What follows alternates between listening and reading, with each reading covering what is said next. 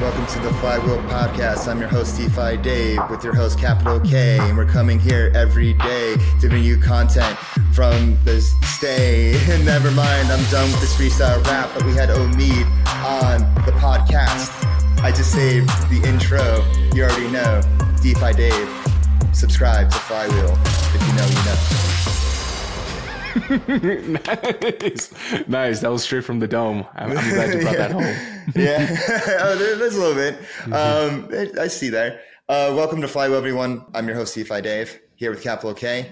And this week we had on Mr. Omid Malekan. I'm so bad at pronouncing and remembering names. He's the author of Re-Architecting Trust, The Curse of History and the Crypto Cure for Money Markets and Platforms. We go right into the book. We take a deep dive. Omid has been a vet in the space. He's been around for 10 years. He's thought about a lot of things. And I really enjoyed this one. You can just, tell by my body language how excited I am for this one. Kit, what are your thoughts? I think this one is a sit back, kick your feet up, and just ponder. And just listen and just ponder. Literally just ponder. No notebook needed. Just sit back, relax, and vibe. Like I said, we get really deep into the details of this book. And while you're pondering, here's some things you should pay attention to. First of all, major theme of the book is, of course, trust and this thing called the free rider problem. And I want you to pay attention to how the free rider problem has evolved throughout history, what causes this free rider problem, and what could be things to mitigate the free rider problem, especially with stuff like blockchain. I would like everyone to pay attention to the history of TradFi and how it has evolved, and think about why we are here. Like, why are you listening to this podcast? What makes you interested in crypto? What makes you interested in blockchain? We are all here for different reasons. And I think me and Omid are here for similar reasons, and which is why I was so excited for this one. So those are things to pay attention to. But yeah, if you want to catch us every week, make sure you hit that bell button and subscribe, because I love this episode and you're going to love what we have coming in the future. We got some special things. So make sure you subscribe, leave us a comment, let us know what you think, give us a like. You can follow us on Twitter at FlywheelDeFi. Join our Telegram group at FlywheelDeFi. You can follow me on Twitter at DeFiDave22. You can follow me at 0xcapital_K. And subscribe to FlywheelDeFi.com. And let's get the flywheel spinning. Do you hold ETH but don't know what to do with it? Want to earn those juicy liquid staking derivative yields but don't know where to start? Well, Frax ETH is there for you. Frax ETH is Frax's native LSD solution, allowing you to earn boosted yields in multiple ways on your ETH. If you want to get started, go to app.frax.finance and turn your ETH into Frax ETH today. GM everyone, welcome back to Flywheel. I'm your host, DeFi Dave, here with Capital K, and I am ecstatic, and you heard that right, ecstatic for this episode, because we have on Omid Malekan, who is the author of Re-Architecting Trust, The Curse of History, The Crypto Cure for Money, Markets, and Platforms. And this is the perfect word sale book, and which is why I'm so excited for it, because it really tickles the inner history, political science buff within me. So Omid, thank you for coming on. I spent the past few days just digesting your book, taking it all in, and I prepared a whole slew of questions for you. That is awesome. I am ecstatic to be here, Dave, and to attempt to answer all of your questions. I'm very impressed that you managed to do everything that you do and actually read most of the book in the span of 2 days. You got to do your homework. Thank you. Yeah, thank you. I literally just woke up. I was telling Kit, just wake up every morning, go to the coffee shop, just dive in. But yeah, anyways, let's get into it. For those who may not be familiar with you, what's your background and what was your aha moment in crypto? Sure. So I teach crypto at Columbia Business School. I've been doing that for the last 4 years. I've been working in the crypto industry in various capacities for the last 6. But my aha moment came all the way back in the late 2013, early 2014 period, where a friend asked me to help her buy a few $100s worth of Bitcoin. I myself had little interest at the time, but I was like, let's see what this is like. So I opened up an exchange account for her, bought the coins, and because at the time, this was right in the aftermath of Mt. Gox, exchanges were being hacked left and right. So even though I knew nothing about what I was doing, I knew enough to know that you want to take self-custody. My aha moment was after that first transfer of the coins to just a software wallet I had installed on my computer. There was a couple of things that blew me away. But one, it was this idea that I now had total ownership and control of a digital asset.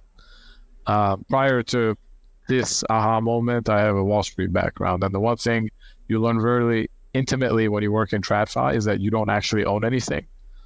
There is always an army of brokers, clearinghouses, banks that sit between you and your assets, all of which exist for good reasons. And as you know from reading the book, I actually spent a lot of the words in there trying to explore what those reasons are. But nevertheless, I was kind of blown away by the fact that for the first time since the invention of internet, you could have digital items that have certain physical properties, the biggest one of which is digital scarcity. I did not have the vocabulary to communicate any of this back then. The last 10 years has been a process of me getting better at communicating why I feel like crypto will re-architect pretty much everything, as the title implies. And the second thing that really helped me and my aha moment was actually the Mt. Gox hack itself.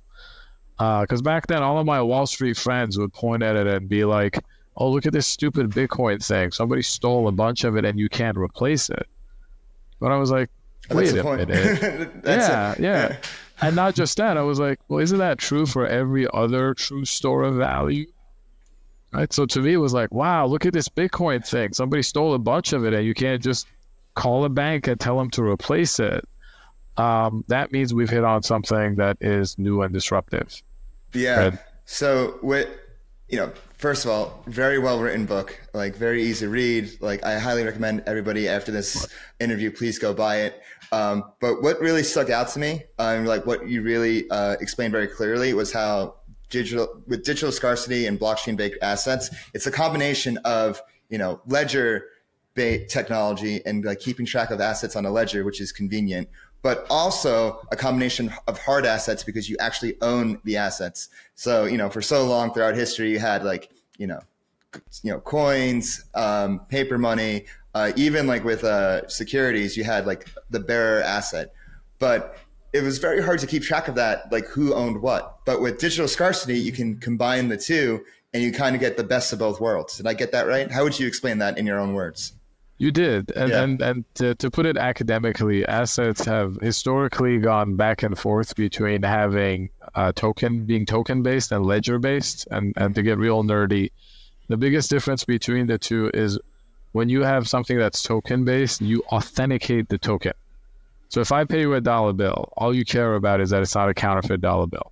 You don't care who I am. It doesn't matter how I got the dollar bill. What matters is that the dollar bill is not counterfeit, because that's what determines your ability to pay to somebody else in the future. With ledger-based assets, whether it's the money in your bank account or the stocks in your brokerage portfolio, you authenticate the user. So before crypto, if I initiate like a Venmo payment to you, then what Venmo needs to do is to authenticate me, that I'm the rightful owner, I have a positive balance in my account, and I actually want to pay you. And the appeal of token-based instruments is that, one, you have like total self-custody, which is appealing in many ways, but also it's private. Nobody knows what you own, how much cash you have in your wallet. Transactions are free. They settle instantly, and they're universally accessible. The downside of anything that's token-based, and like you said, even securities like stocks in the U.S. until not that long ago were based on certificates. The downsides are primarily inefficiency. Right? Like you don't want to go buy a house showing up with a duffel bag full of cash. And the internet would not work if it was based on physical cash. Even the securities markets, there's a whole fascinating history of, in the 1960s, there was a period called the paperwork crisis, when volumes of trading in the New York Stock Exchange went up, but the back office just literally could not keep up with all the certificates that needed to change out. So for a while, they closed the exchange on Wednesdays just so the clerks could catch up. So in modern times, especially in the digital world, we've moved to ledger-based everything. And while there are efficiency benefits, there are all these other trade-offs in terms of like fees, lack of privacy, lack of total access. And now that I'm had a decade to think about it, the cool thing about crypto assets or blockchain-based assets is that you get the best of both worlds. You still have privacy. You have there are transaction fees involved, but it's different than like the fees that a credit card company charges. Universally accessible, all of that, but the efficiency of digital transfers or transactions. Yeah, if I had to do the TLDR of what you just said, token-based assets, you have to trust the asset, and that you have to trust that the asset is real.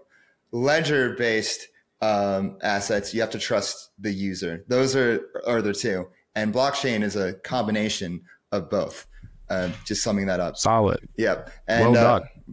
Yep. And you mentioned the 1960s paperwork crisis, which you did get into in the book. And you said a really interesting line where the trading and transactions happened, at the speed of digital, happened on computer mainframes, but the settlement still happened on paper. So you got basically forests worth of paper trying to settle. And that's why they had to close every Wednesday. Can you give a little bit more background of that? And is there an equivalent of that happening today that you see?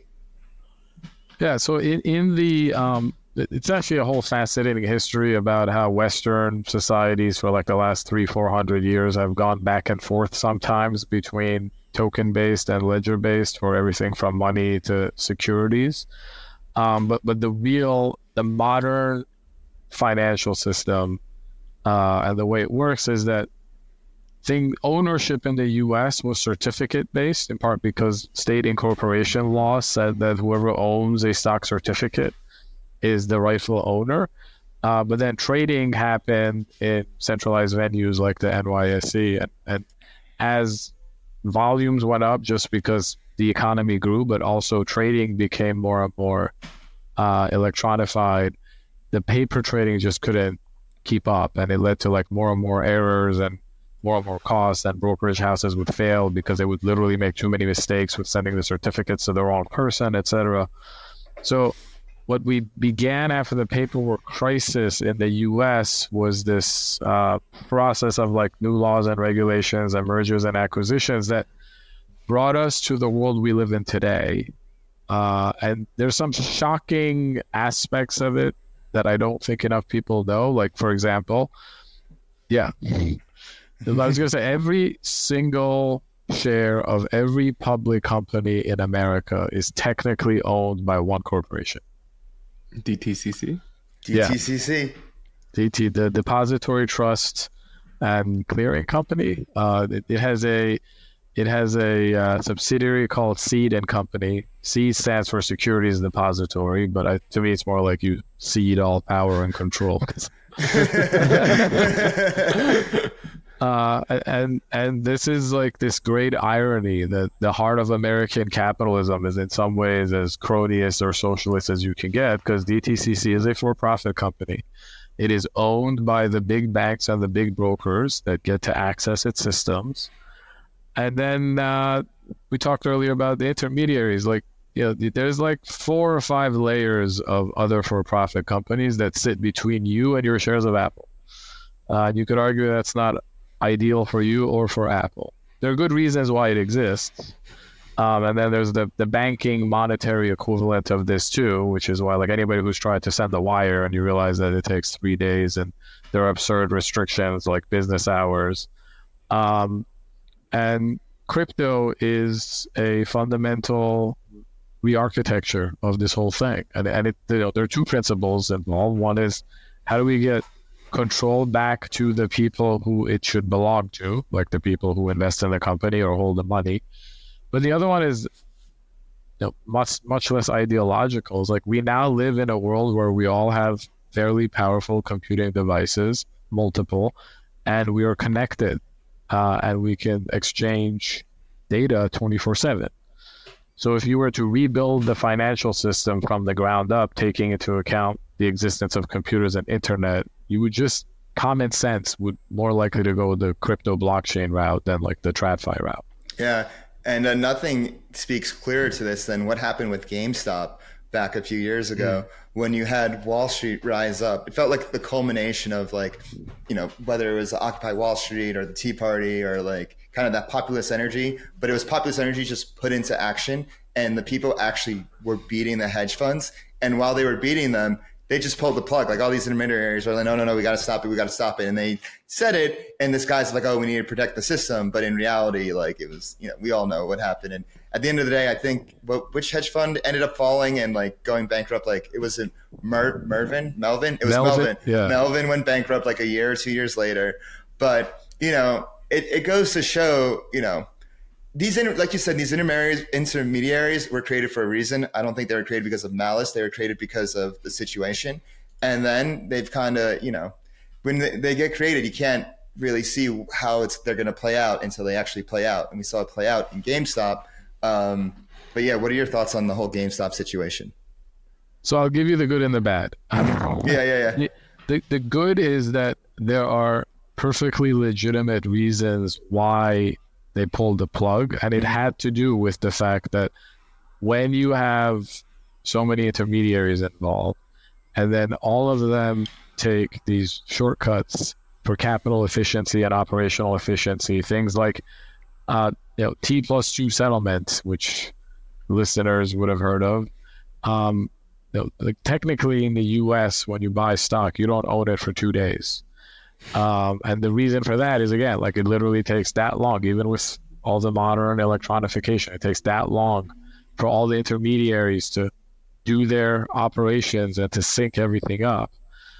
The risk there is what happens if something goes catastrophically wrong in those 2 days. So the brokers like Robinhood have to put up a certain amount of capital. And normally this is not a problem because normally buyers and sellers tend to cancel each other out. In fact, for all the stock trades that happen in the US, I believe 95% of them do not have to get registered in the books of DTCC. Because literally on a normal day, for every buyer of Apple stock in Robinhood, there is a seller of Apple stock in Robinhood. So all Robinhood has to do is internally be like, hey, Omid transferred a share to Dave. Debit, credit, done. The rest of the market doesn't even need to know this happened. They just know Robinhood in aggregate is holding 100 million shares for all its clients. What happened during the meme stock frenzy was that everyone in Robinhood was a buyer and there were no sellers. So literally they couldn't balance their books. They couldn't balance their books, which is fine. They would have to go to DTCC and be like, listen, we're going to need a lot more Robinhood shares that have to come to us from whoever Melvin Capital's broker and custodian was. The concern was literally what would happen if Robinhood went bankrupt in the 2 days that it would take to finish this, because then it wouldn't be able to pay for all those shares. And now the TCC, and this is the good. So far, we're staying in the good. They just gave them a margin call, and there are rules in the books that dictate when and how this happens. So this part of the story I'm okay with. What I'm not okay with is that in the last 40 years, any other time the plumbing of Wall Street became problematic for institutional clients, the government stepped in. And this is what they do, and we saw it at the start of COVID. We saw it in 2019 with the repo crisis. We saw it in 2008 in spades. And this is one of those things. I actually wrote a blog post that I got into trouble for my then employer, which was a big bank, where it's like, yes, Virginia, the system is rigged because any time big institutions, big banks might lose money because of plumbing issues, the government steps in and says, no, we can't have people lose money for plumbing issues. So here's, the Federal Reserve is going to create a new program or print $1 trillion or whatever to make sure that people aren't forced to sell. But the one time where it was just the retail public that was on the winning side, and the institutions were on the losing side, they just stood there and twiddled their thumbs, and they were like, free market. That's the plumbing. Yeah, what are we going to do? Robinhood doesn't have $4 billion to put up a margin call. I guess it's going to have to prevent people from buying more shares. Wow. And this actually goes to a bigger problem, and I actually want to chunk up from here and go to the beginning of your book, and where you really present the major theme of it all, which is this dichotomy between trust and the free market, and the free rider, not free market, trust and the free rider problem, which is, permeate throughout the book. Can we go into this a bit more, and what are your definitions of both and how it permeates throughout the ages and throughout your book? Sure. So we'll get philosophical for a second here. Sorry, Kid is the MBA on board. He's the numbers guy. I'm the word cell. So, unfortunately, I'm more on the philosophical side myself, Kay, even though I teach at a business school. Let's flow. So we all agree trust is very important for a lot of human activity, particularly financial activity, but even non-financial activity. There's a reason why we form groups, teams, families, corporations, tribes.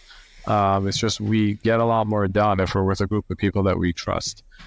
But there's a paradox, which is that opting into any trust framework, while it makes the group stronger, it makes us as individuals weaker, because we're now making ourselves vulnerable to being taken advantage of.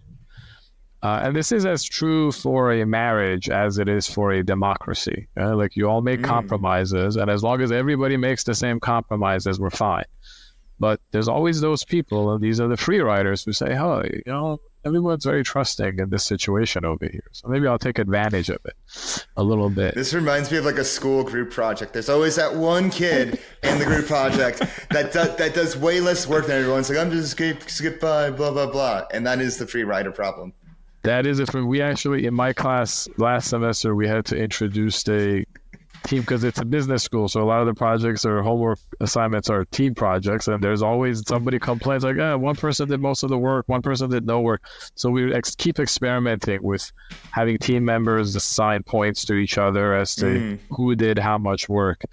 But in society, what ends up happening is that the longer lasting a trust framework is, the greater the temptation for the free riders to do what they do. The sin wave of trust, as you say in your book. It's a sin wave. Yeah, that's right.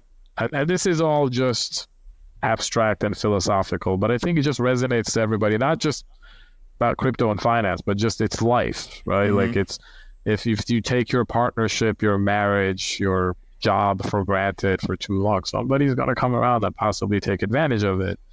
And so this is when I said, it's like a sine wave that the more, it's a money manager, right? If you have a money manager who has been around for decades and has a reputation for being a great guy, and is donating money to charity, and is president of the NASD, well, then people are going to be less likely to look twice at his books, and then you get Bernie Madoff. That's what happened, right? What Bernie Madoff was able to pull off, we couldn't pull off tomorrow, because if we showed up and said, give me $50 billion and don't ask any questions, people would be like, who the hell are you? No, I'm going to ask many questions. But, good old Bernie had been around forever, and he was a solid guy, and he belonged to the right country club. So he was the free rider in that trust framework. Where this applies to our domain, and I think that the simplest thing is if you think about currencies, and it's the more trusted a currency becomes and the more widely adopted it becomes, the greater the incentive for the issuer of that currency to become a free rider. And, the old days, you would do that by just, if it was a metal coin you were issuing, you would start diluting it a little bit, right? And what we call seigniorage. In the new days, you hire PhDs and you give it really fancy names like quantitative easing. But you're doing exactly the same thing, which is you are free riding on the fact that people trust your currency. Yep. And you lead right to my next question.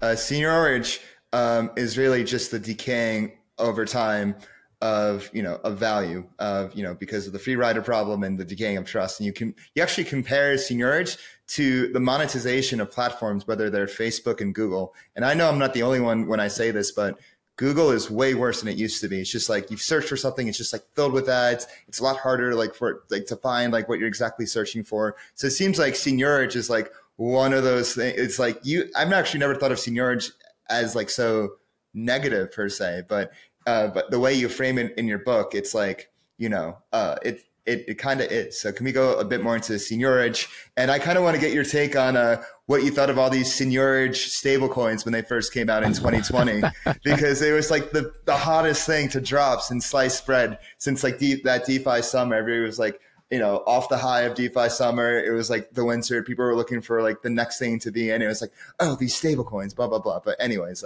seigniorage, and then your thoughts on like the first seigniorage stablecoins. So in economics and financial economics, seigniorage is historically understood as the difference between the cost of creating money and the face value of that money. And it was literally in the old days, it was like you would issue a silver coin, and you would go to the mint run by the emperor, the king, whoever, and be like, I have a bunch of silver.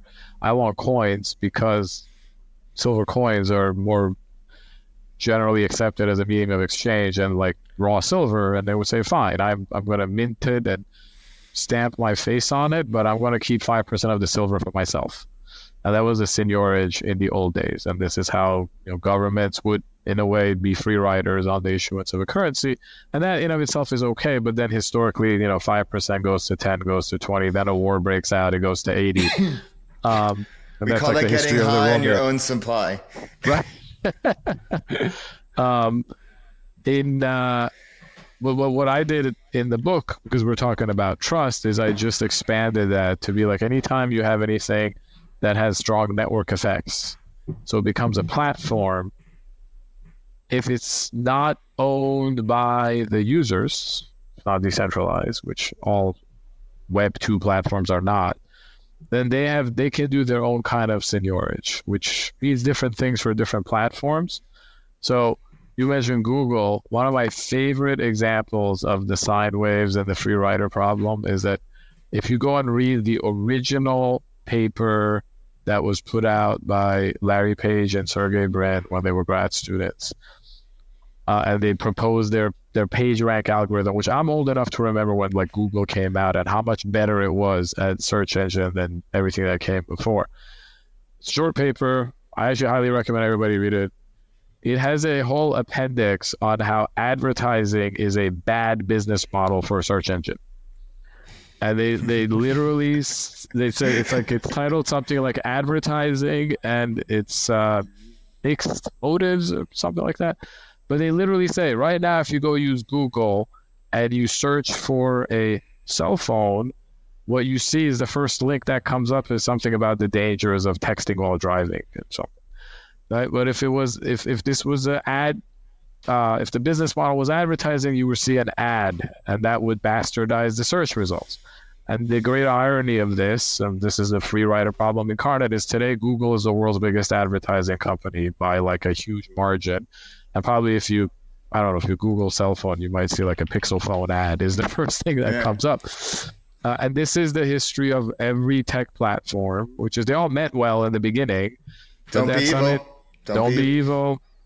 But then one day they're like, oh, we have 1 billion users, product's very popular, but we also have shareholders and investors, and we need to make money.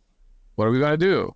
In Google's case, it was advertising. For a lot of the gig economy, whether it's like Uber and Lyft and the food order delivery prices, it's literally we're just going to have to charge the users more and pay the drivers or whoever less. Just I think last week there was an article in the Wall Street Journal about how Spotify is contemplating raising its prices from to generate more value. To $11. Yep. Yeah. To generate more value for shareholders. And to cover their podcast losses, because they made a big bet on podcasts. Oh, really? Yep, they made a big bet on podcasts, like getting exclusive deals with Joe Rogan. What's her name from Call Her Daddy? I forget her freaking name, but yeah, they thought but I think with podcasts, what I've realized is you can't just have them siloed on one platform. They're best when they're on different platforms, but that's a different conversation. I don't want to get too off topic. But the next thing I want to talk to you, talk about, advertising as, you Googled, like, do you want to do advertising? It seems like the one alternative there is to advertising is micropayments. That hasn't been entirely figured out yet, but it seems with, blockchain and crypto and the coming of these L2s, like, it might actually be possible. So I want to get your take on micropayments, and do you see it as a viable alternative to this advertising-based surveillance capitalism model we have? I think it's a great candidate for it. It's actually one of the homework assignments I give my students is assume there's a world where there's free micropayments, or effectively free. We always say effectively free because nothing in crypto nothing can be completely free, because then spam junk fills up the network, but say effectively free. And the homework assignment is come up with business models that didn't exist or can't exist. And then they come up with a lot of interesting stuff. I mean, there are things you don't think about, but like, why do we get paid every 2 weeks? What if we got paid every day, every hour, every second, right? Is that good or bad? I don't know, but we should find out. How about like paying for electricity per every tiny unit of electricity that we use? Instead of once a month, you get a bill and then you got to pay it.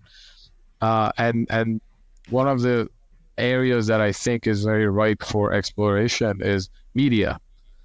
Whether it's social media is a whole other interesting thing, because the content is actually created by other users, not a centralized entity. But even with news, I mean, I feel like you guys probably have this problem that I do now, that more and more of the news sites that I consume are disappearing behind paywalls. Mm-hmm. And it doesn't make sense for me to subscribe to like all 12 of the ones that I might read once a week. The couple, I'm happy to subscribe to a few things that I read every day, but then like every once in a while, it's like, oh, there's a really interesting article on Bloomberg that I want to read. Oh, well, I don't subscribe to Bloomberg. And that's not good for me. It's not good for them. But what if we have a future where it's like, no, you just have your browser wallet and you load, it could be dollars, right? I'm not one of these like everything needs to be a coin maxi, it's stable coins.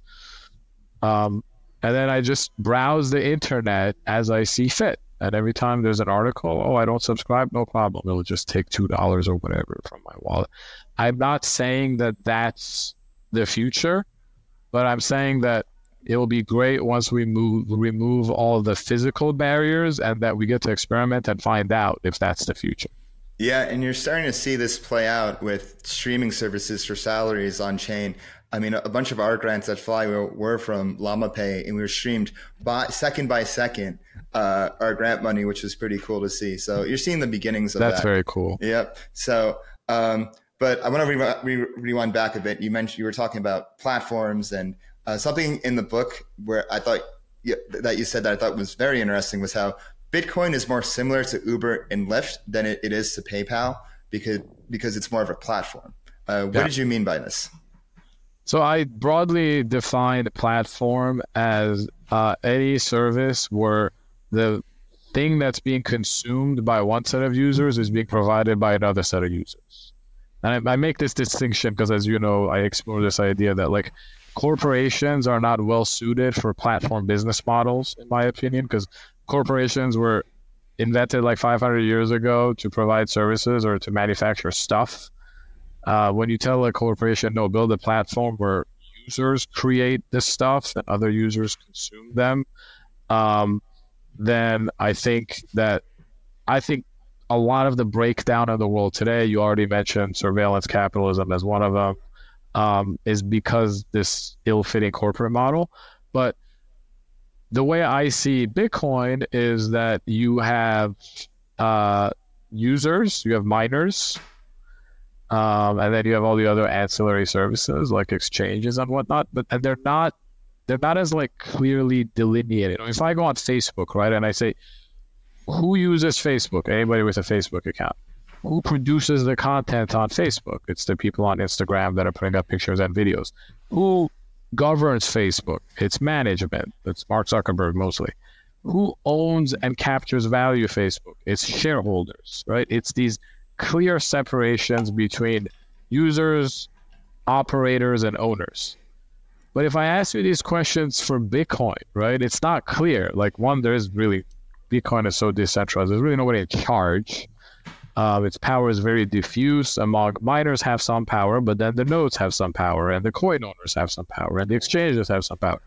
And then everybody's mixed. Like, to be a miner, you have to be a user, because what you get paid for is in Bitcoin. And it's like, who captures the value of Bitcoin? There's no Bitcoin neck. Well, I guess the value goes to the coin holders, and maybe to a lesser extent the business built on top. So it becomes a lot more circular, which I think for platform models makes a lot more sense than the broken up corporate model. I actually never thought of the way you frame corporations and how they were originally created, 500 years ago for manufacturing goods, and they weren't well suited to run these platforms.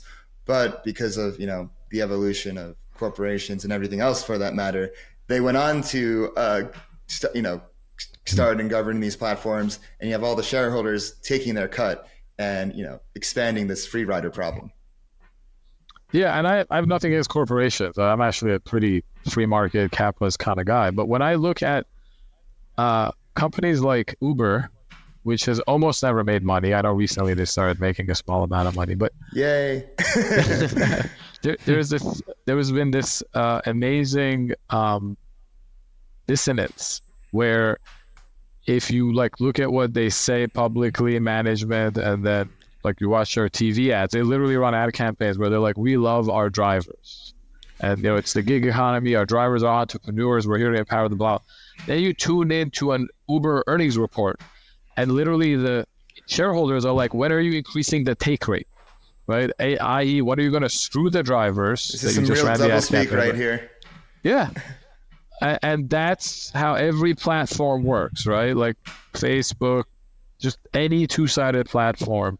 The food delivery ones like Uber Eats now, with DoorDash, Seamless. And by the way, no one should take my word for any of this. Just ask your Uber driver how much they make per ride. Please, I do it every time. And ask yourself whether that remotely makes sense. Because at the end of the day, the driver's doing the work, the driver's bringing the car, the driver's taking all the risk. But this is what happens when we put platforms inside this corporate model. And at least with the fundamental platforms like Bitcoin, Ethereum, a few of the decentralized projects we have in crypto so far, it's become a much more circular value. Where it's like, if you are a contributor that's making this community-oriented project successful, then you also get a say in governance, and you also get to capture the value.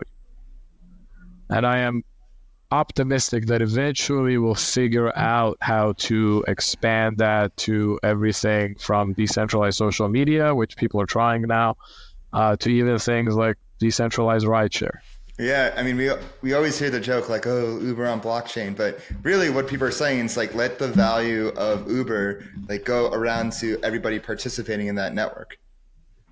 Yeah, who's I know people make fun of put everything on the blockchain, and there has been a lot of dumb ideas used, but I want to know who is opposed to rebuilding Uber in a way where the drivers get the equity, they get the value, and they get a say in how Uber is run. I want to know who's against that, other than Uber's current shareholders, of course. Yeah. All right. We can go on to the next question. Another thing I thought that was very interesting that you said in the book was the rise of commercial banks corresponded with the rise of fiat money, which I found pretty fascinating. I didn't realize that correlation. Is there a crypto equivalent to this, and would you consider stablecoins maybe as an equivalent to this? Maybe not so much stable coins, because stable coins still are tied to because fiat. They're fiat money. They're tied to the fiat system. But in a way, DeFi, and this is where I'll start to disagree with some crypto people, for example. Let's hear it. Bring it on. Crypto people will wax poetic and go on and on about the evils of fractional reserve banking because it's bad. But then some of those same people had their Bitcoins at Celsius earning 9% interest. And where we think they were, well, Celsius might have been committing fraud, but all the crypto lenders, right? Same thing with DeFi. If you go into DeFi now and you add up the tokens that people are depositing in the lending protocols and other people are borrowing them. Like, that's a form of private banking, because it's you know, Ethereum is like the central bank. It issues ETH, but then I take my ETH and I go deposit it into Aave because I want to earn yield. That somebody else borrows my Aave. Borrows my ETH. We have now synthetically increased the supply of ETH, which is why one of the things that drives me crazy is when people say like, oh, you know, there's like $20 trillion in circulation, but there will only ever be 21 million Bitcoins. That is not an apples to apples comparison. For the econ nerds, 21 million Bitcoin is what we call M0. It's literally the money that's base money that's being created by the issuer of the currency. And with the dollar, that number is currently, whatever the size of the Fed's balance sheet is, 8 trillion or something like that. But then private enterprises, like commercial banks primarily, there's a money multiplier because there's borrowing and lending, and credit creates money. The total amount of dollars ends up being like 20-something trillion. There's some version of that in crypto. It's volatile because the credit cycle in crypto is very volatile. I would argue that having the base money be issued by the protocol and having fixed inflation is still better than what central banks do. But I feel like us crypto people, if we want our vision to become true, we need to become as sophisticated on how the TradFi world works as the TradFi people are. And too often the tendency in crypto is to just dismiss all of that, which then leads to things like the seigniorage stablecoins that you mentioned earlier, Dave. Yeah. I want to get your take on the seigniorage stablecoins, and then I want to ask you about stablecoin maximalism, because I think this leads into the sophistication of DeFi. But so when that was happening, what was going through your head? What was going through the mind of Omid with seigniorage stablecoins? I think if you can go and look at my old Medium posts and stuff like that, that I was on the record that those kind of like purely algorithmic minted stablecoins were the stupidest idea in crypto. They were based on completely circular logic. And then people would compare them and say, like, the idea of seigniorage come from central banking. They would be like, well, the Federal Reserve does this, so we're just going to be a non-project on Ethereum and do the same thing. And I'd be like, well, first of all, there's two differences between these. Like, one, people have to use dollars. Literally, adoption of the dollar on every fiat currency at the end of the day is enforced at the point of the gun. And if you don't believe me, try not paying your taxes in dollars and see how the IRS responds. At some point, the guns come out. So when you have guaranteed demand for your currency, you can get away with a lot of the seigniorage shenanigans. If you just have like the fourth fork of some base, some coin, something or other, nobody has to use currency. Right. Yeah, that was a fun time. And then you saw all these different ones that came out. I think one was Iron Finance. And then, of course, Luna was the end all be all of that model. I will say I got to think how carefully I say this. In defense of Luna's original vision, it did have a couple of innovations that were much better than the previous attempts. One of them is, if you remember, originally it was supposed to be UST was supposed to be integrated into an actual payment app in Asia, Chai, right? That creates demand, right? The more demand you have for the liability, which is the stable coin, the more you can mess around with the equity or the assets behind it. Turned out they never actually did that. The other thing that was interesting about Luna was that it was backed not by just seigniorage shares, but the staking token for a proof of stake blockchain, which we know it has some value independent of the stable coin. Right? Like ETH is valuable. All the other proof of stake coins are valuable. Got it. Right? So originally there was some wisdom to that, but then it got too big too fast and it fell apart. And ultimately, like, going back to the idea that crypto people could learn from TradFi, one thing we know from the world of banking is that you cannot have banks whose only asset is their own equity. Because there's always, and historically there have been banks where, maybe not as severely as these seniorish coins, but they were like, well, mostly it's the equity that backs our deposits, not assets. The death spiral problem is too big, that once one starts going down, the other starts to run, which then accelerates the other one going down, which is why, like today, banking 101 is that you want banks to have a significant amount of capital in high quality assets like treasury bonds that have ultimately nothing to do with the equity of the bank. The equity of the bank could go to zero, but the treasury bonds are still valuable. Yeah, you're teaming me up so well with stablecoin maximalism right now. All the different points: demand for the liability, high quality reserve assets. Are you familiar with the concept of stablecoin maximalism at all, or have you heard about it? I am not. Can you please tell me? This is exciting. Yes. Something new. Yeah, so this was the topic of all my ETHCC talks and discussions. Stablecoin maximalism was this idea first presented at ETH Denver by Frax founder Sam Kazemian earlier this year. And it's the idea that on a long enough timeline, pretty much all DeFi protocols will become a stablecoin. And at scale, those stablecoins will look universally the same in structure. And so what is that structure? That structure is actually fractional reserve banking. And it's fractional not because it's like, equity or this and that. No, it's fractional because you have you have these two parts. You have the high quality, the risk-free rate, which is a high quality reserve asset, and they have the swap facility where you can exchange the high quality reserve asset for, whatever the stablecoin is. So, clearest example is, the dollar peg stablecoins, and with, USDC. USDC, the high quality reserve asset, is treasuries, and then the swap facility is literally cash. And then you actually have ETH peg stablecoins. And so Frax actually constructed this very unique 2-token system with Frax ETH, which is this vanilla, equivalent of WETH. And then you have sFrax ETH, which is the risk-free rate. That's the beacon chain yield of Ethereum. So you can go stake your Frax ETH for sFrax ETH to get that risk-free rate. And then also you have the swap facility. And in my definition of this, I consider Curve to be the minting, redeeming facility. Maybe not everyone will agree with that, but because it's a stable swap and there's an AMO there, so the protocol is running a lot of stuff, I consider it that. You can actually swap the Frax ETH for ETH in the Curve pool. And what's really cool about this model is you can actually measure the demand, what we call the monetary premium of Frax ETH, because it's all the Frax ETH that isn't in sFrax ETH and isn't in the Curve pool that's just floating around in the ether, pun completely intended. And right now it's at like 11%, 12%. And then you can actually apply this model to bridges. And most recently, the guys at Gnosis Chain, which is with XDAI, DAI recently raised their risk-free rate of DAI, the DAI savings rate, to almost 3.5%. So a bunch of DAI just left the bridge, got withdrawn because everybody wants that risk-free rate.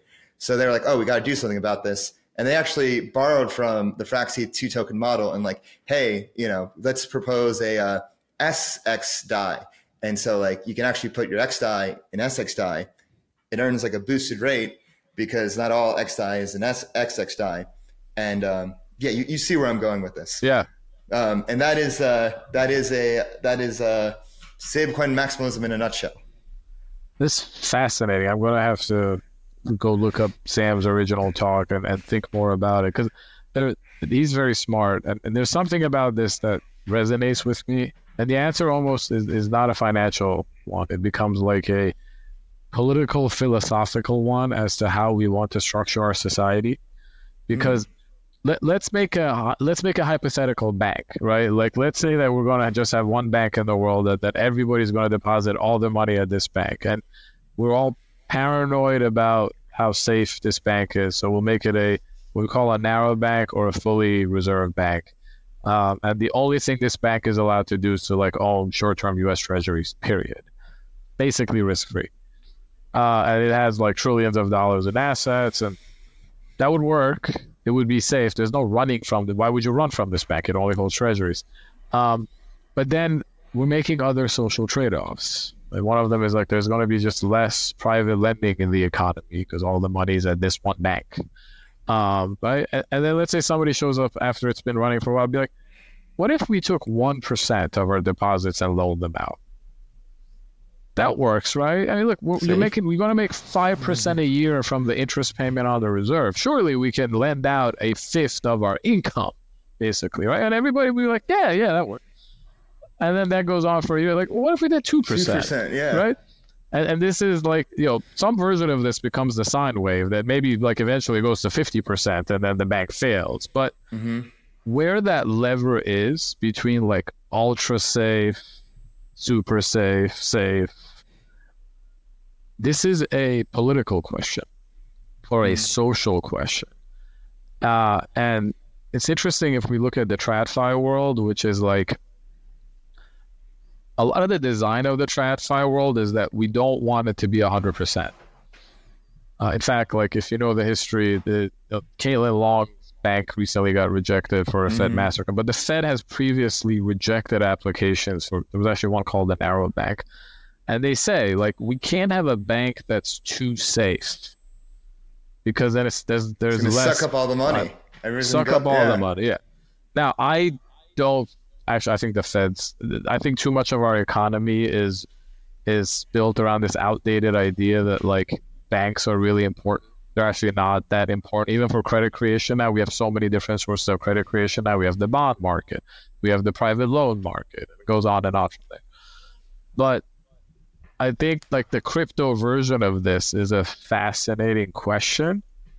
And particularly if you have projects that do sort to have the equivalent of a token layer, whether it's like the Frax token, right? Or, Maker has the MKR token. Well, let's say someday the Maker is super successful and the market cap of the MKR token is like 10 billion or 50 billion or something. And we know the protocol has the ability to mint and sell more if there's ever a bad debt. Could you argue in that model that like all the collateral ratios could come down and that like DAI doesn't need to be 300% backed or whatever it is today, and that's actually good for the crypto ecosystem because the cost of borrowing goes down? Maybe. Like you said, it's a cycle. It's just in inches. And like it's more of a political question than anything else because, what is the will to, lower the collateral ratio? In Frax, we actually did the opposite several months ago where, we were known as this hybrid, partially collateralized stablecoin, but governments passed like, we're actually going to go up to 100, like the political will of the community. I remember that. Yep. Yeah. And if you watched our first 30 Frax checks, it's just me and Kit arguing. Like Kit wanted to lower it, and I was like, no, we want to raise it. And eventually, like the 100% won out, and so we're on our march to 100% there. But here's why I love crypto, and why crypto will always be better than the traditional model. Whichever number the community, the protocol decides to move to, I, as a user, could always verify exactly where it is today in trustless fashion. I don't have to rely on you guys or some regulator to tell me that, like, no, it's 90% backed, it's 100% backed, right? I can just go on chain and verify this.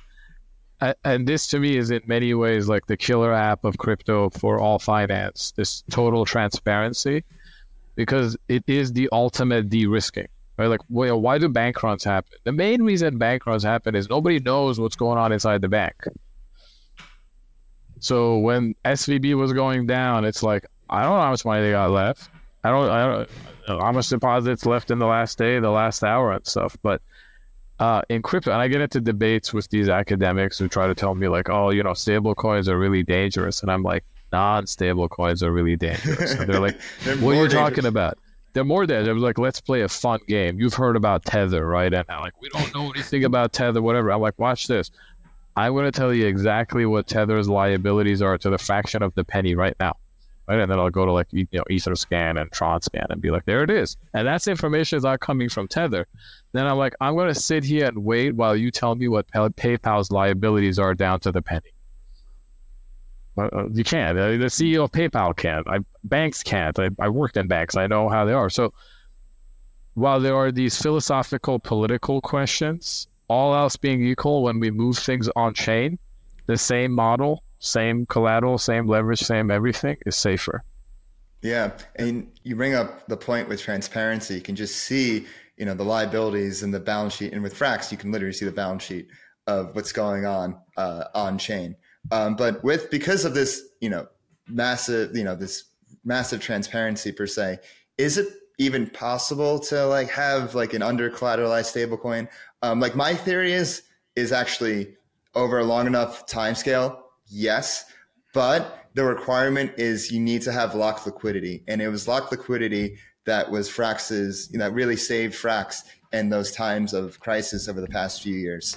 But I think it is possible, but you'd have to be a lot more careful. And I think, this transparency is a great thing. It's like such a benefit because you can just read the books. And like you said, read the liabilities right on chain. And it's the liquidity. And then the other thing is just adoption. Adoption. Right? Like the monetary premium. If the resulting stable coin, we look at pardon my language, the shit the U.S. government has gotten away with in recent years because the dollar is a global reserve currency. Mm-hmm. If any emerging market had done some of the same things that the Fed has done, there would have been hyperinflation almost right away because people would have abandoned their currency like this. But because the dollar has strong network effects, there are many situations where people have to use the dollars and it doesn't matter what the Fed's doing. Eventually these things will matter, but in the short term it doesn't. Mm-hmm. And crypto projects, particularly more on-chain bank-like stable coins, will have their own version of it. Mm. Another big topic in your book is CBDCs. And it seems like you have like quite a nuanced view on it. And with central banks, you actually called them a paper tiger, and they're not as influential as we might think. Yes, they have interest rates, but they don't. It's the bottom of the pyramid can't influence the top, but the top of the pyramid can't influence the bottom of the pyramid. But with CBDCs, you can have things like literal inflation. You can have negative interest rates where it's like deflation. It's like, oh, like my money's gone. What is your take on CBDCs? So I'm going to do the good and the bad thing again. All right. All right. So the good is that cash has historically played an important role in society.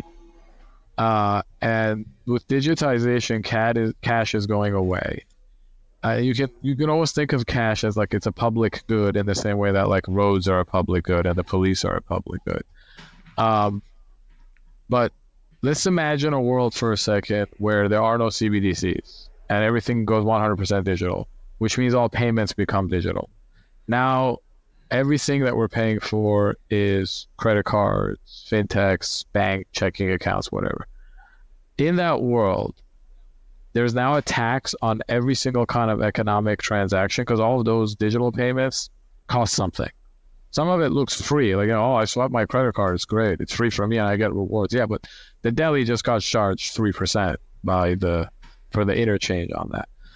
And that's economically very bad because it's literally like every single economic agent, everything that they do is going to pay a tax to like 10 companies globally.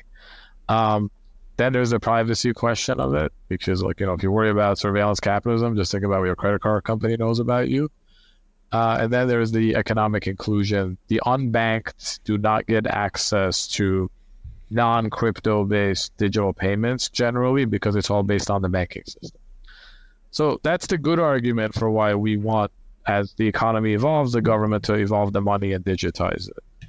The bad is everything that you just said, Dave, in terms of if you have fully transparent and fully programmable money that's still controlled by a central issuer, then the government could now surveil everything that we're all doing.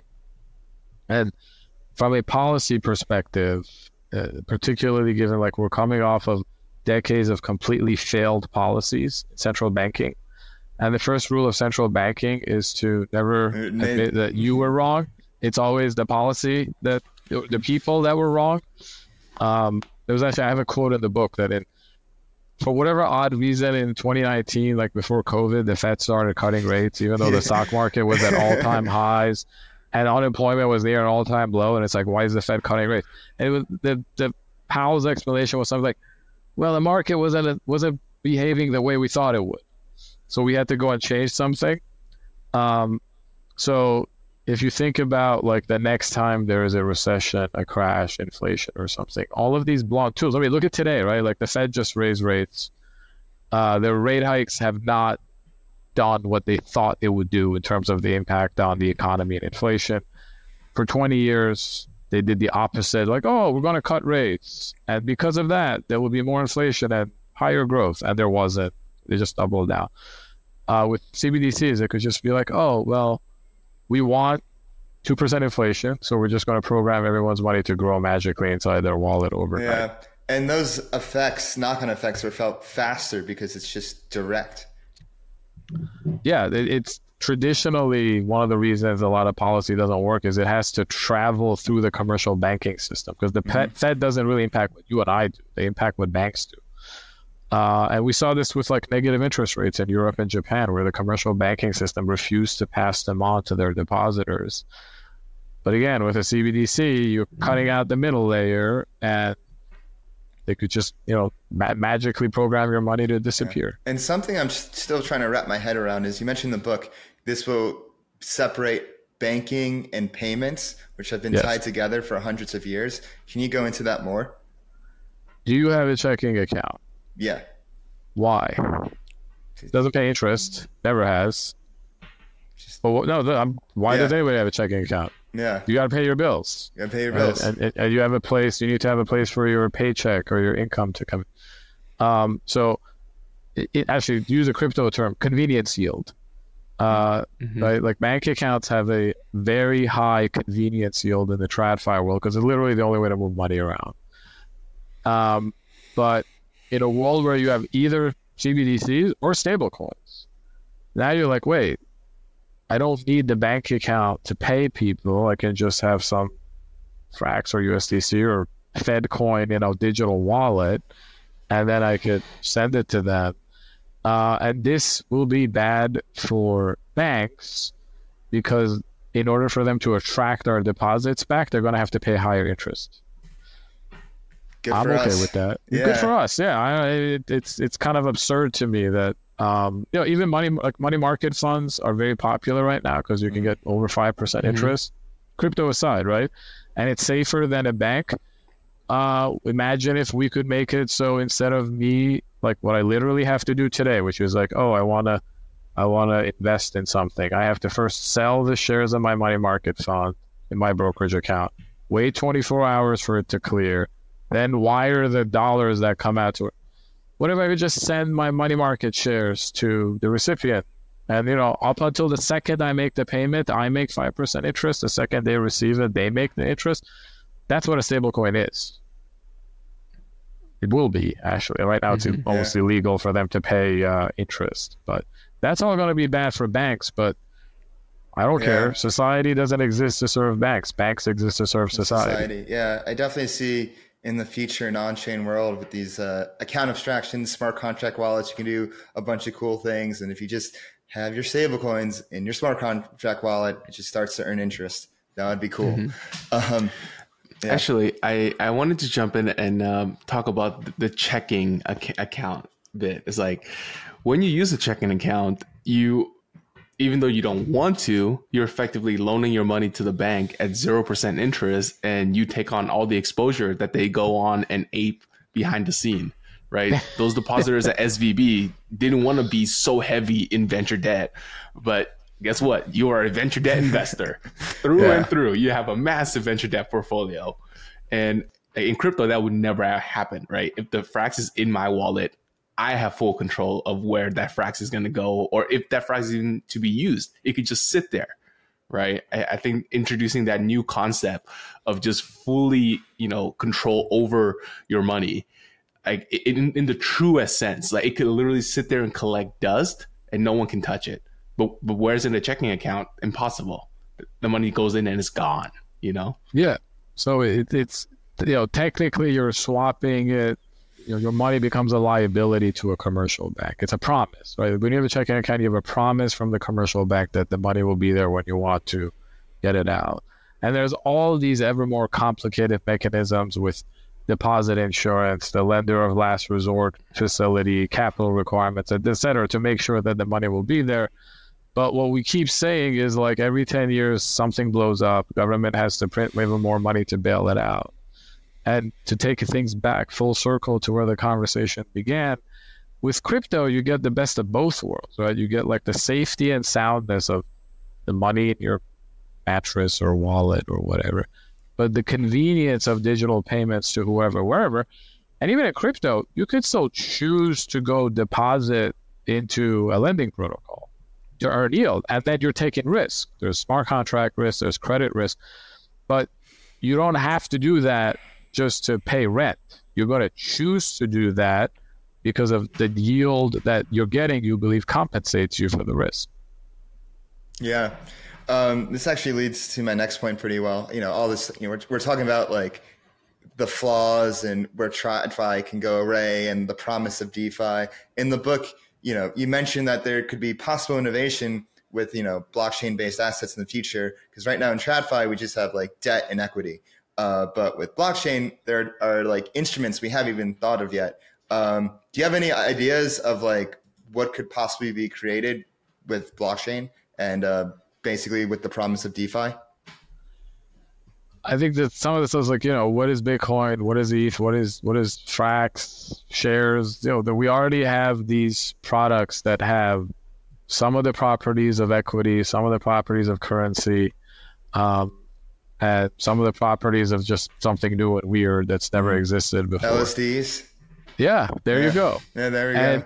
And I think too often people fall into this trap where they feel compelled to try to squeeze these new products into these very outdated categories. And the worst place this happens is in the regulatory sphere, right? Like, where the SEC wants to just call everything a security. But I think it's important to realize that historically speaking, definitions, categories, and regulations evolve to meet technology, not the other way around. So when I meet people, they're like, well, is ETH a security or not? I'm like, dude, ETH is ETH. ETH is ETH. I know exactly what ETH is. ETH is ETH.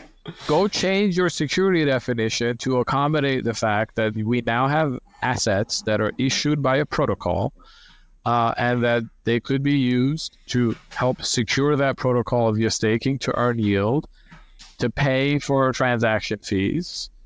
Call it whatever you want to call it. I don't care. Like, the semantic part is not important to me. The important is the innovation.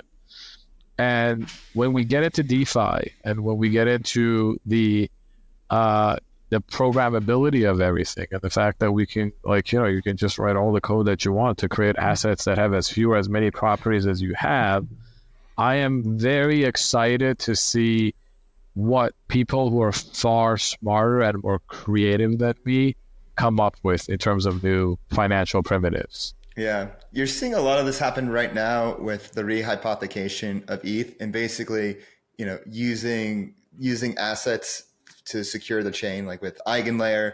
I know with Berachain, it's using both like the liquidity of the chain to also secure the chain. And you have this like rehypothecation. Have you looked into EigenLayer or Berachain at all? Slightly. And I think it's, again, like now let's say the lessons of TradFi, I'm sure you're intimately familiar with how rehypothecation could go bad. Mm-hmm. And all of these are a form of leverage. They're not necessarily the pure financial leverage in the sense that, like, I want to place a levered bet that something's going to go up in value. But the more you use the same asset for multiple things, so with EigenLayer, right? Like, I'm going to stake ETH, secure Ethereum, and then I'm going to get my liquid staking ETH, and I'm going to basically restake that and secure something else. Very cool, very capital efficient, but now if something goes wrong, you're doubly screwed. Yeah. So this is, again, like, there is that risk-reward bar that we talked about, and we as a community have to figure out where the responsible where the line is. Where the line is. Yeah. Would you call that seigniorage in a way? Of just like this constant rehypothecation, if you're like, let's say you end up like restaking to secure some like faulty, risky, but high yielding network. And then everybody's in it, and then it goes bust, and people want their money back, and then it may, have a conflict of interest with the main security of ETH. Yeah, that last bit, right? And I know this is like Vitalik's main gripe with things like EigenLayer, is that, like, if everybody participates in it, and then EigenLayer collapses or something gets hacked or something, then everyone's going to be like, well, we got to fork Ethereum now. Because there's too many of us that are caught up, which is what happened with the original DAO hack. But it's not as pure of a form of a seigniorage as like what we've seen with some crypto projects that are way too centralized among a group of insiders or initial investors or something. And then they figure out governance proposals that benefit them over the users of the network. Yeah, it's going to be interesting to see how that all plays out. I want to kind of like go back a bit to this one part of your book that I found your whole book interesting, so I'm just going to keep saying it. But there's this one comparison I couldn't help but make when you mentioned this like practice of netting and settling by English bankers back in the 1600s or 1700s, where you have basically transactions batched, organized, and settled. Some clients had a preference compared to others. And this sounds like a lot similar to MEV. So what are your thoughts of this comparison? Is it a good comparison, a historical comparison? It's like MEV, but like way back in the 1700s. In some ways it's similar. And it's like both are the idea of how do you achieve operational efficiency for the intermediaries that make the system work. So in the example that you cited, London, 1700s, you got a bunch of banks, you have people paying each other from every bank. And on day one way to run this is that every time I write a check to you and we have different banks, then your bank goes to my bank and says, hey, you got to give me 10 coins to settle this payment. And this is actually what they started doing. Eventually, there were too much activity and too many banks. And they said, well, let's just have all the bankers send a representative to one place and then we'll all work everything out. Then after a while, they started a appellate action. And then after a while, they were like, wait a minute, if we just, instead of literally transferring money for every one of our clients that owes money to every one of our other clients, if we just add up the totals and then do one transaction at the end of the day, it's just a lot more efficient because, again, like we were saying with the Robinhood shares, a lot of these are going to cancel each other out. So it's like, we each need to bring a lot less gold coins to do this. And then eventually you say, well, we should have some kind of an entity that manages this. And that became the first clearinghouse. Clearinghouse is actually popped up automatically before regulations mandated their use in banking and capital markets and other applications because they just made it that much more efficient for their intermediaries. MEV is a little bit similar in the sense that the miners or the validators, they get to reorder transactions in a way that benefit them. But I think after that, the analogy, I'll have to think about it more. Yeah. But, what we know is I guess in both cases also, it's the solution to the batching and netting in the TradFi world is to just get rid of the intermediaries. I know in the TradFi world, when I worked at a big bank, I would get into these discussions about crypto and real-time gross settled transactions. And they would be like, oh no, real-time is going to be really bad because our cost of capital will go up. And then I would think about it. I'm like, yeah, but we won't need you anymore. So it doesn't matter what your cost of capital. Kid, I just hear Ben from Cheat Owl just say cost of capital. Like he's forever etched in my brain. I know there's a lot of work being done on MEV mitigation or even taking the value from MEV and recycling it back to the users with some kind of a burn. But I would have to think more about the analogy before commenting further. Yeah, but MEV is just a whole field in itself. Yeah. Honestly, we don't really talk. We're familiar with MEV, but I'm far from an expert. That's real. That's where the talk about PvP and the blood being shed on chain. That's where I actually was talking to. I met Vlad Zamfir in Paris, and he was telling me this is some alpha about. He was coming up with this thing called smart transactions, and this was his DevCon talk back last year for DevCon Bogota. And he actually says that you can, in the future, you'll be able to go back in time to perform MEV, and that proof of work will come back because with MEV, because it would be basically the I'm definitely botching this. The proof of work will come back because it would be the people competing to have their transactions first via GPUs. But I have to I tried to watch the speech. I kind of went over my head a bit. I've heard a few people explain to me, but smart transactions, that if that actually happens and comes to fruition, you heard it here first, but we'll see. I wonder if what he meant is that people doing the MEV will become so sophisticated and there'll be so much money to be made that they'll have to increasingly deploy sophisticated hardware. Yep. To be competitive. It. And I think a lot of this stuff gets really interesting with roll-ups because the block times get really, really fast. And it's like whatever MEV you're going to do, if you're the sequencer or if we have decentralized sequencers or even if there's like proposer builder separation, then it's like you got less than a second to figure out how all the possible permutations, and maybe you need a lot of hardware to do that effectively. Yeah, that's a lot of computation power needed there. I had a Kit. Do you have a question? Well, I have something completely separate, but are you wrapping up with the MEV topic? Yeah, I'm done with the MEV topic. I had one more question, but you can go first. Okay, I just wanted to ask, like, obviously, Omid, you are so deep in the weeds, right, with this kind of stuff. And I'm just curious, do you have like colleagues or other faculties, whether at Columbia or not, who are also kind of, yield farming alongside you and are aping into certain things? Like, is that even like a thing? This leads to my next question really well. But yeah, go ahead, Omid, answer. I doubt the aping, if anyone's aping, it's the students. But I will tell you that some of these topics, like MEV is one, DeFi protocol design is another, consensus. There are more and more people in academia that are fascinated by these topics, and they're going deeper and deeper into it and starting to do really interesting research, like the kind of research that I don't have the mental capacity to do.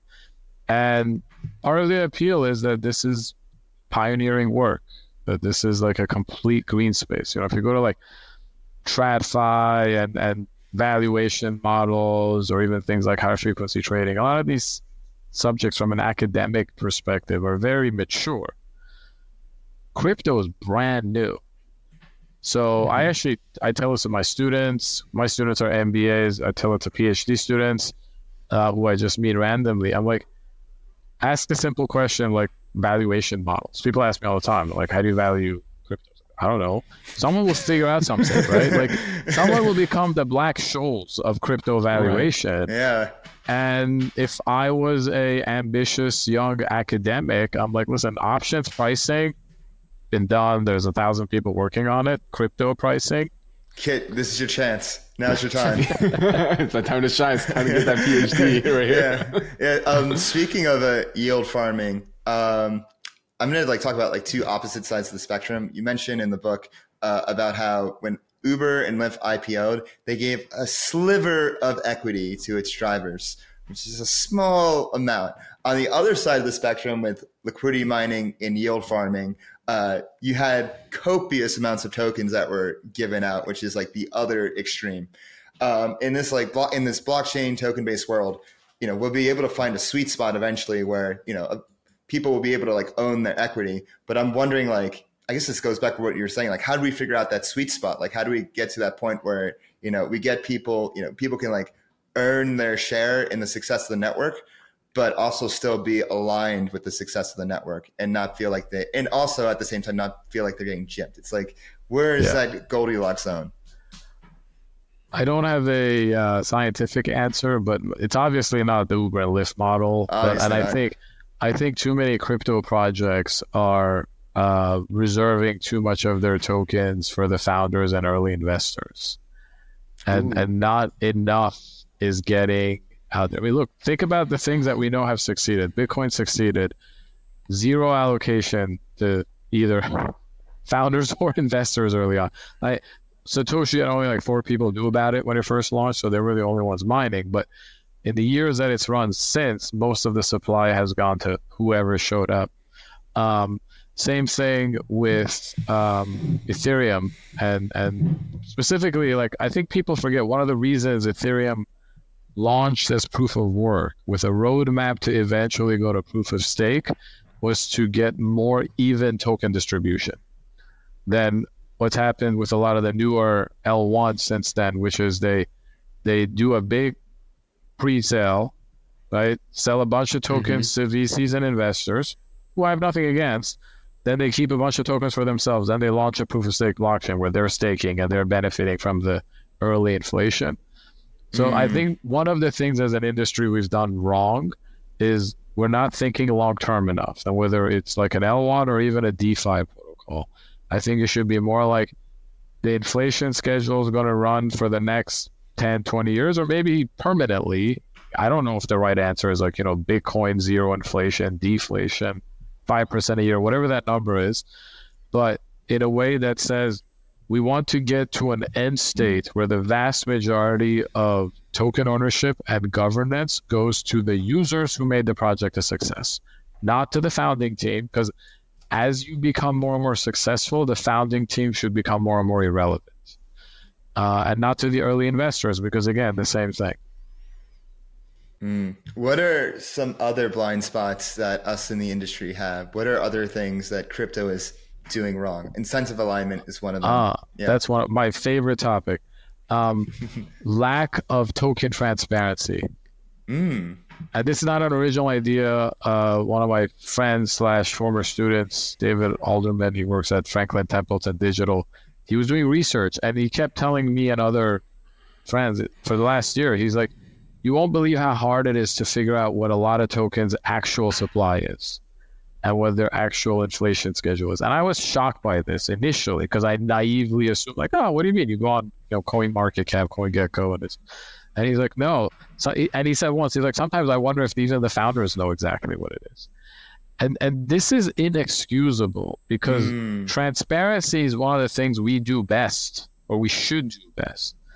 So I actually think you guys, and you do know, like the public securities markets in the world, they have like standardized disclosure forms like 10K, 10Q, and everything. I think in crypto, and again, David gets more credit for this idea than me, but I think we need to move to a world where every new project discloses everything that there is to know about their token using a standardized form that goes in a database somewhere, everywhere, I don't care where.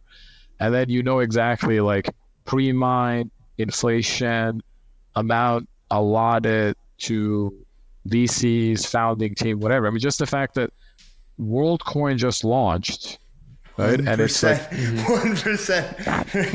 It's a 20 billion FTV. Yeah, but there was that interview, I know it's from a few months ago, they were on Bankless and they were asking him like, what is your token distribution? And they're like, well, we can't disclose that. And I'm like, I'm going to set aside my other concerns about why WorldCoin even has a coin or why it exists, but that's the kind of thing that just gives ammo to our critics and the regulators. Absolutely.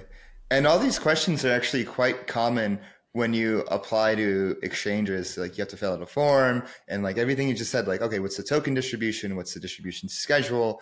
What's all this? Like, it would be so much easier if there was this transparent form where you can just fill out, anybody can go see. And now it's, you have like a one size fits all that can go into like exchanges and stuff when you apply. That sounds really convenient, but like, how do you agree to like standards? If there's like, that's the problem.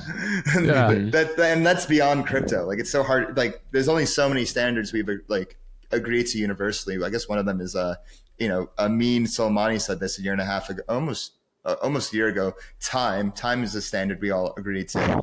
That's good. It's a protocol, but if we don't as an industry, then the government will force us to.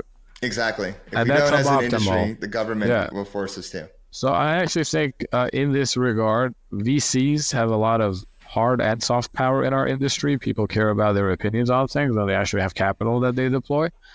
So I think something like if the biggest VCs banded together and said, every new project that we're going to fund, if you're going to apply to us for investment, you have to follow this. It's just a disclosure standard. Yeah. It's not hard. And frankly, like, if you don't know, if you can't tell me immediately what's the initial allocation, the inflation schedule, year 10 supply, you shouldn't exist. That, to me, delegitimizes you as a crypto project. Yeah. All great points. I agree. Relating to this, what are some bottlenecks you see in crypto as an industry that's facing us, especially in adoption? Because, we've been around for 14 years since, the dawn of Bitcoin. And still, we haven't had the same network effect as Facebook, as you put in the book. So what are those bottlenecks to adoption? Key management, we all know, right? Doesn't scale. So whether it's account abstraction or like semi-custodial solutions, I think we'll need all of them. I think that's a big one. I think for many things, we have yet to figure out what the sustainable model is. So I love all the experimenting in things like decentralized Web3 social media. As you know, in the book, I make the argument that eventually all platforms will be decentralized and all two-way platforms. I don't think we've yet figured out what decentralized social media looks like, even though I really admire the people trying. They're just, with any big tech revolution, like V1 is like, well, here's how the old model worked. Let's just drop it into the new tech. Usually you do that, it doesn't work out, but it gives you enough knowledge that you go be like, oh, well, here's how we're going to change social media in the future. So I think figuring out the models is a big one. And I think the third one is, though, like time. And this might sound a little, I don't know, egomaniacal for us crypto people, but I think that the change that crypto represents is so much more fundamental than like the change that Facebook represented. And something like that was always going to have a lengthier road to mass adoption and a much messier path to mass adoption. I see that. Yeah. Two very different lanes that are between Facebook and crypto adoption for sure. I think, that actually like almost wraps everything up. Do you have any like final words or like words that you would like to lead the audience? And after that, we'll lead into our, our lightning round. No, I feel like I've said, as my editor accused me with the initial draft of the book that I sent her, I used too many words. So I'm just going to the book. Leave it be. Yeah, this interview was just the tip of the iceberg. If you want the full package, make sure you buy the book, Re-Architecting Trust. But yeah, thank you so much. We're going to get into the lightning round, so we're just going to get a bit lighter here. Go ahead. Great. Yeah, so Omid, at the end of our pods, we usually just want to ask these questions just to get to know the individual behind the profile picture. In this case, we want to get to know what was your virgin crypto experience, and sexist doesn't count. I know you try to buy, Bitcoin for your friend, but what was your first time that you touched the chain for your own personal purpose? Did you farm yam? No, I believe that I also sometime like after that experience for a friend, I bought a bit of Bitcoin, but then I also bought some ETH. And it was all very terrifying. This I actually learned through fear because I have no technical background. So originally, if you remember with Ethereum, you had to like run a light node to have a wallet, I believe. Same thing with Bitcoin. You had to do Bitcoin. Same thing with, yeah. But Bitcoin was further along at this one. But like I was using my laptop, which did not have a solid state drive. And after a while, it couldn't keep up with the network anymore. So this is how I learned about how private keys work. I was like, oh no, are my coins stuck forever because my light node cannot sync? And then somebody smarter than me was like, no, it's like, just go use my Ether wallet and load your private key. It's like, oh, so that's how that works. Definitely a learning curve. Love that. Okay. And conversely, what is your favorite off-chain touch grass activity, hobbies and interests? Oh, I had a Zog Sports beach volleyball game last night where my team did, despite a losing season, we won our final few games. Let's go. I love to finishing strong. Active. Yeah. W. We love to see it. What's some advice you would give to your younger self?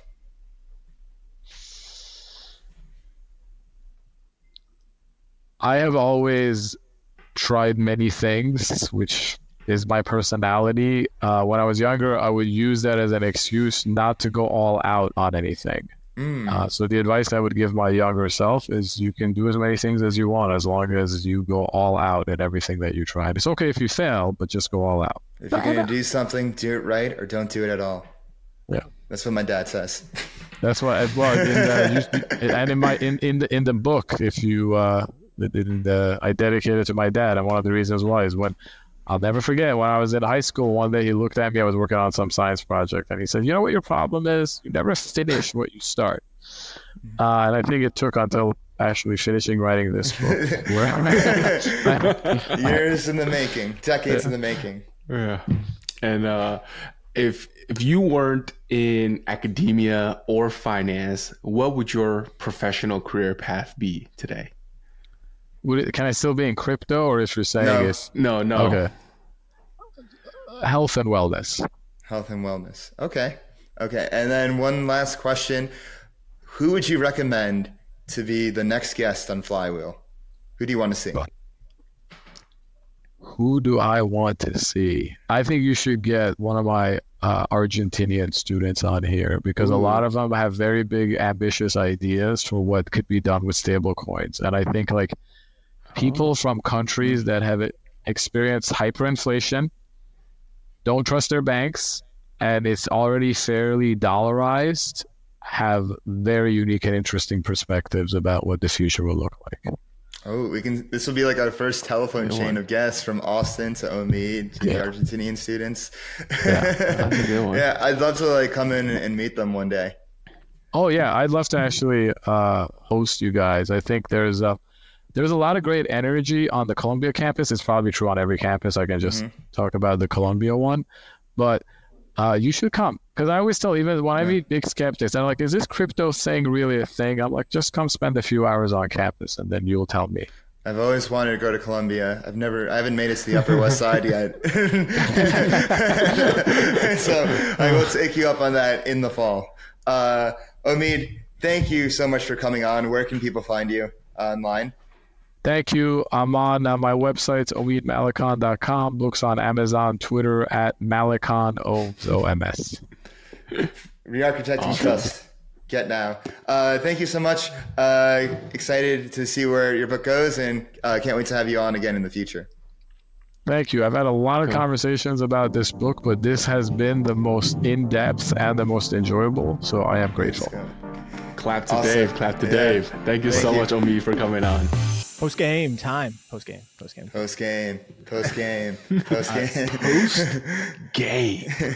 So this is the first author that we've had on. Yep, it is the first author we had on of Re-architecting Trust. Make sure you buy the book. The link is below. Right? Link is you can below. Go down here and find it.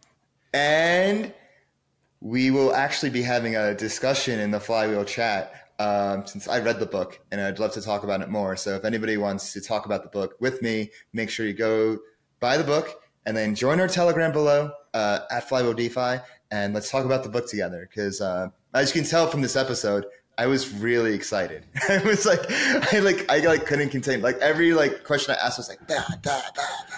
And so this was like, I felt like this. We talked about this. The Infinity Pools interview was the other side of the spectrum, where it was like super numbers heavy, super, what's going on with the mechanics, this and that. This was the word seller interview. This was about theory, philosophy, why we're here, the history of how we got here, and this and that.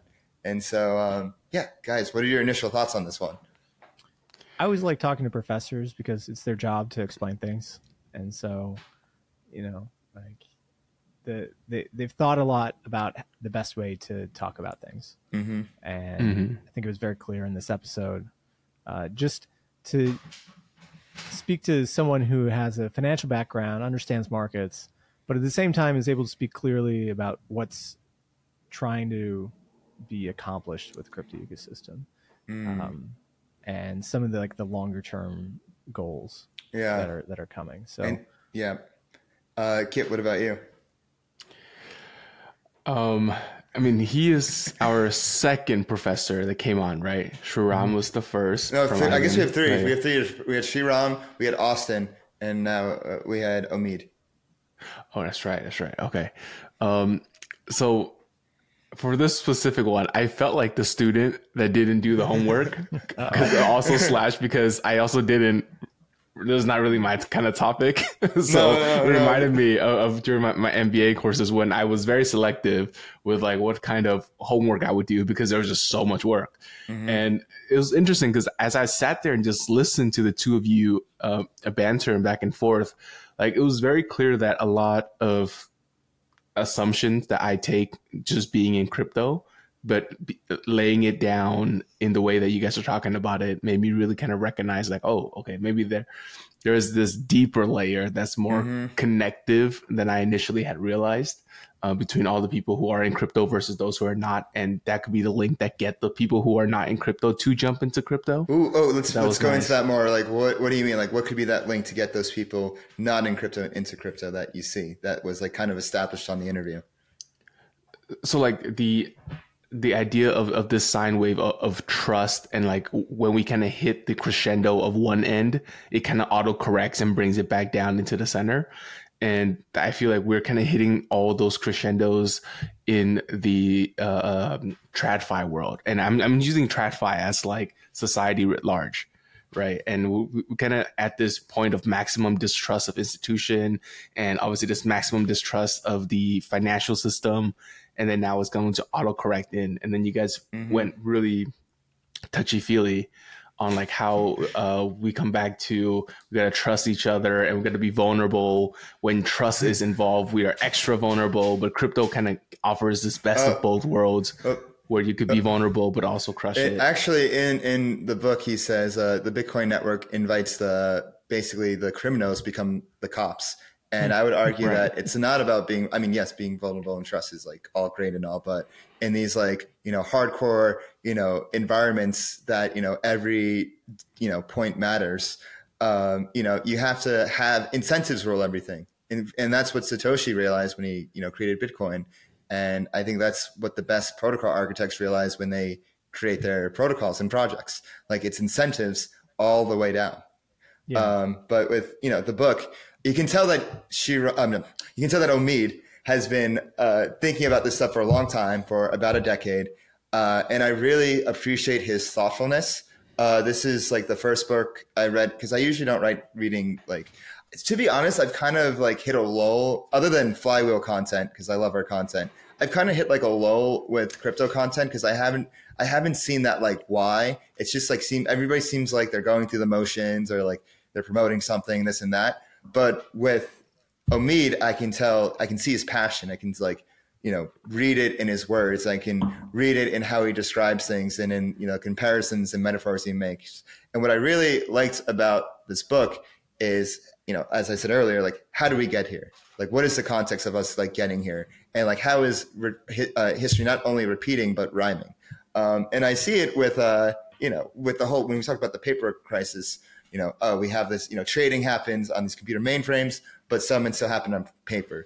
This reminded me a lot when Balaji talks about, with like the trading, the whole SVB thing. You kind of saw on like the stock market of like SVB shares, it was trading like analog, and then it became digital when everybody like, rushed to the door. It went to zero, and you saw that with all these banks. And so we're kind of having a similar moment again, where it's not exactly, paper crisis, but it's definitely this like analog crisis. And I am like pretty confident that the world will come on chain, and I think we all want to see that. It's just like a matter of like how we get there and like who will be in charge. Like hopefully it will be us, the network is in charge, and we don't have free riders, and we prevent the free rider problem from repeating itself. But that isn't guaranteed. Yeah, so one thing that he actually tweeted today, which I'm going to show here, is he said, all else equal, stablecoins on public chains are the safest private payment instrument ever invented because 50% of the issuer's balance sheet is verifiable in trustless fashion. That's not the case for banks, fintechs, e-money, gift cards, et cetera, et cetera. He essentially asked the question of like, even though, like, what are Tether's liabilities, right? Like, them to a T because everything's on chain. Same thing for Frax as well too. Frax is even a step ahead of that. Both sides. All of our assets and liabilities, except for what is being held by the issuers of the stablecoins themselves, like Circle or Paxos. Everything is on chain and everything is seen. So we have this very high definitional clarity into what's happening with stablecoins. I thought this was a very important point. Yeah, absolutely. And it's nice to hear crypto from his perspective again, from this, soft science humanities perspective again, because I feel like I haven't heard that in a while. As I'm not sure if I said this on the podcast, when I went to ETC this year, it was very technical and dev heavy, which is great and which is fine. But like I said, like, why are we here? What is that why? And so like with Omid, like, I know the why is here. It's just like to improve the system for all of us, from like, even for the people at the bottom who often get taken advantage of the most. And the system that we're building with, blockchain and crypto, gives them a chance to like get on their feet. And it's not with identity, it's with keys. And I think like that's really fucking cool. Yeah, I mean, we've kind of like solved the infrastructure for Ethereum and the other L1s at this point, and now it becomes an app building process. Like, who's going to build the app that onboards a billion people, right? FraxChain. Still, I mean, it's infrastructure. Somebody's going to have to build an app on top of FraxChain of how to use it. Like, where's our Argentinians building Spanish language apps for Frax to transmit money back and forth, like without fees or something, right? Like, there's got to be some way. Yeah, it's whether it's in Spanish, Chinese, Portuguese, Swahili, and everything in between. It's a lot, as he said at the end, with stuff that we're building in crypto, it's a longer road ahead because the ramifications are that much more than just a social network. It's, it's money itself. As Eric Voorhees tweeted several years ago, or someone said this is the separation of money and state. Well, actually, and also it's a separation of banking and payments possibly too, which I also found really interesting. Yeah. Well, I mean, the banking and payments thing is like a long-standing discussion, right? Yeah, that's to be discussed. But money and state, that's what I was getting at. Yeah. But on that point, let's wrap up this post game. If you want to, catch all our interviews, whether you're a word cell, a numbers guy, or someone in the middle, me and Capital K will be going back to back every week. So make sure you subscribe, hit that bell button, give us a comment, let us know what you think, love it or hate it. We want to know. Give us a like. Please make sure you follow us on Twitter at Flywheel DeFi. Make sure you join our Telegram. Let's discuss the book at Flywheel DeFi. You can follow me on Twitter at DeFiDay22. You can follow me at 0xcapital_K. And I'm at traders_insight. And don't forget to go out and buy the book. Yes. Buy the book. Buy the book. One time. Architect and Trust. Subscribe, flywheeldefi.com. And we will see you next week. Peace. Peace. Everything said in this episode is not financial or tax advice. This channel is strictly for educational purposes and is not an investment advice or solicitation to buy or sell any assets or to make any financial decisions. This video is not tax advice whatsoever. Please talk to your accountant and do your own research.